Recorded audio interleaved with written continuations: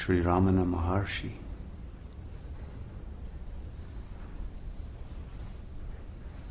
Recognized that all of us are one self, manifesting as many.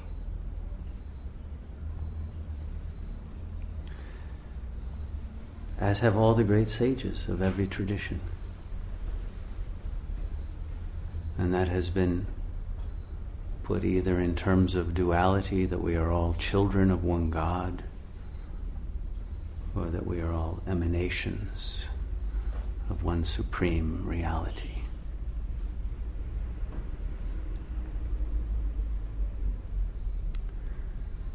And our function during this human embodiment is to recognize the truth of what we are. And when we fall from that recognition, then our lives degrade, our society degrades, our world degrades. And the only way to repair the world, to achieve what in the Jewish tradition is called tikkun, is the return to the recognition of our union with God. And because of this realization of our oneness, of course, Ramana had no interest in the caste system in India. Everyone who came to his ashram was very concerned about the caste system, and Brahmins wouldn't touch people of too low a caste because they would become impure. The lowest caste were called the Chandalas, which can translate as untouchables. And you should never touch an untouchable, right? You'd have to go through some extraordinary ritual of purification. And Ramana laughed at that and said, this is only a metaphor. The only real Chandala is the ego. That's what you must never touch. You must never enter ego consciousness.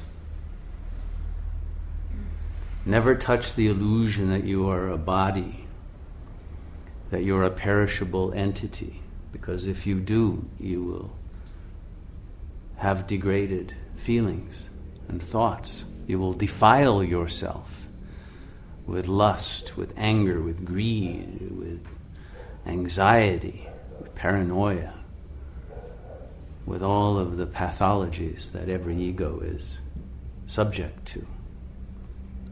And so the only rule in Ramana's ashram was you weren't allowed to touch body consciousness.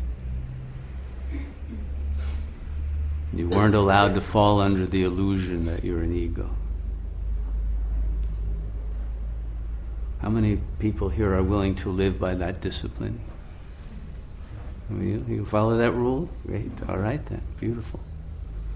Because when you do follow that rule and you are realizing you're not the ego, then what are you? You're the vastness that is filled with love. And there is love because you realize your oneness with all that is. And that state of love is not one that you must make effort toward. It's there, it flows. It's the rise of the Kundalini. It's the natural state of the oceanic consciousness that permeates this entire universe. And we are that. And so just by refusing to touch the ego and its pathological desires and demands and fears, we are saved. We are liberated. We are released from the dukkha, the suffering, and the drives of the ego that are not resistible as long as we are under the influence of the mind and identified with the body. And so that's the one thing that we have to do to be free.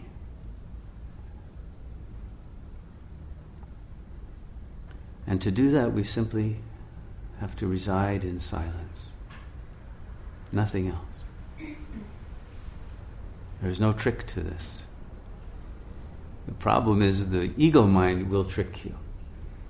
And it will label that silence as lack, as not good enough, as empty of value. It will put a minus sign in front of the emptiness that is God. The ego has a lot of chutzpah. It puts a minus sign in front of the portal to your own liberation and says you shouldn't go there.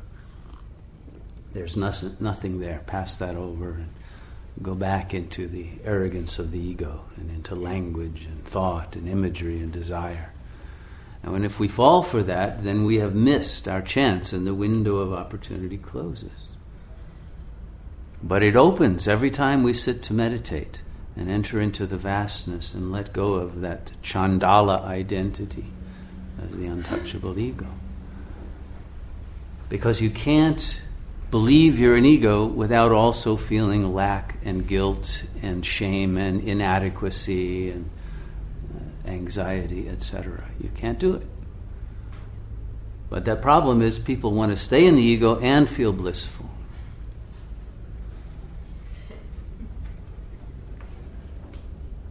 And that's the unbearable choice that we have to make. And if you simply let go of the ego, you have everything. But because of wanting that limited identity, we lose the infinite. So it's that simple a choice, the finite or the infinite. And by choosing the infinite, we realize we have always been free. We had just traded in our freedom for a few illusory pleasures that turned out to bring us a lot of pain and suffering. And the way out is easy. It doesn't take years and it's not difficult because love is our nature. Bliss is our nature. Joy is our nature. Silence is our nature. But the ego becomes anxious at the approach of silence because it knows it will die. It knows it will dissolve if we stay in the silence long enough, and we become the infinite without any illusory clouds of ego that obscure the truth of our being. And so the illusion itself starts to quake and uses whatever tricks it has to pull you back. And it makes you fear the very thing that will bring you beyond fear. And so if we're willing to not believe in the ego mind and stay detached and in the dispassion toward the thoughts of our own mind that we think are our own, but they're not. They're implanted there, colonized by the collective consciousness. If we stay in that silence, we will be free. And then the God consciousness and the energy of the infinite self will flow through us. And the body-mind will become an instrument and a conduit of wisdom and power and love. And every one of us equally can choose that. There is no caste system for God. There is no one who is above anyone else. There is no one who should say, oh, I'm not worthy of it. That's the ego fooling you. Don't ever fall for that trap. And so we can all be liberated tonight. And sometimes what's helpful is to imagine that you are facing death for whatever reason. Because at that moment of truth, we realize that we must face that infinite void. We must. We have no way to hold on to this illusion any longer when the body starts to go. And what will be our attitude then? Will it be fear and terror, or it will be joy of returning to God?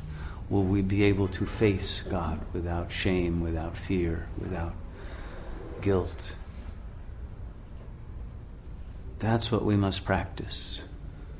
Socrates said philosophy is the practice of dying every day.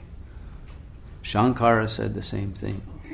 We're only alive in order to learn how to die. And so every time we meditate, we should be sitting down and dying to the ego and to this physical plane of illusion and entering into the vastness. And when we are there, we realize it is a vastness that encompasses and includes this world. It's not that there are two worlds, the world of life and the world of death. No, this same world. It's all one. But we will be free from the suffering of the illusion that the belief that we are creatures rather than the Creator brings upon us. So let's free ourselves from that illusion and realize the joy of liberation.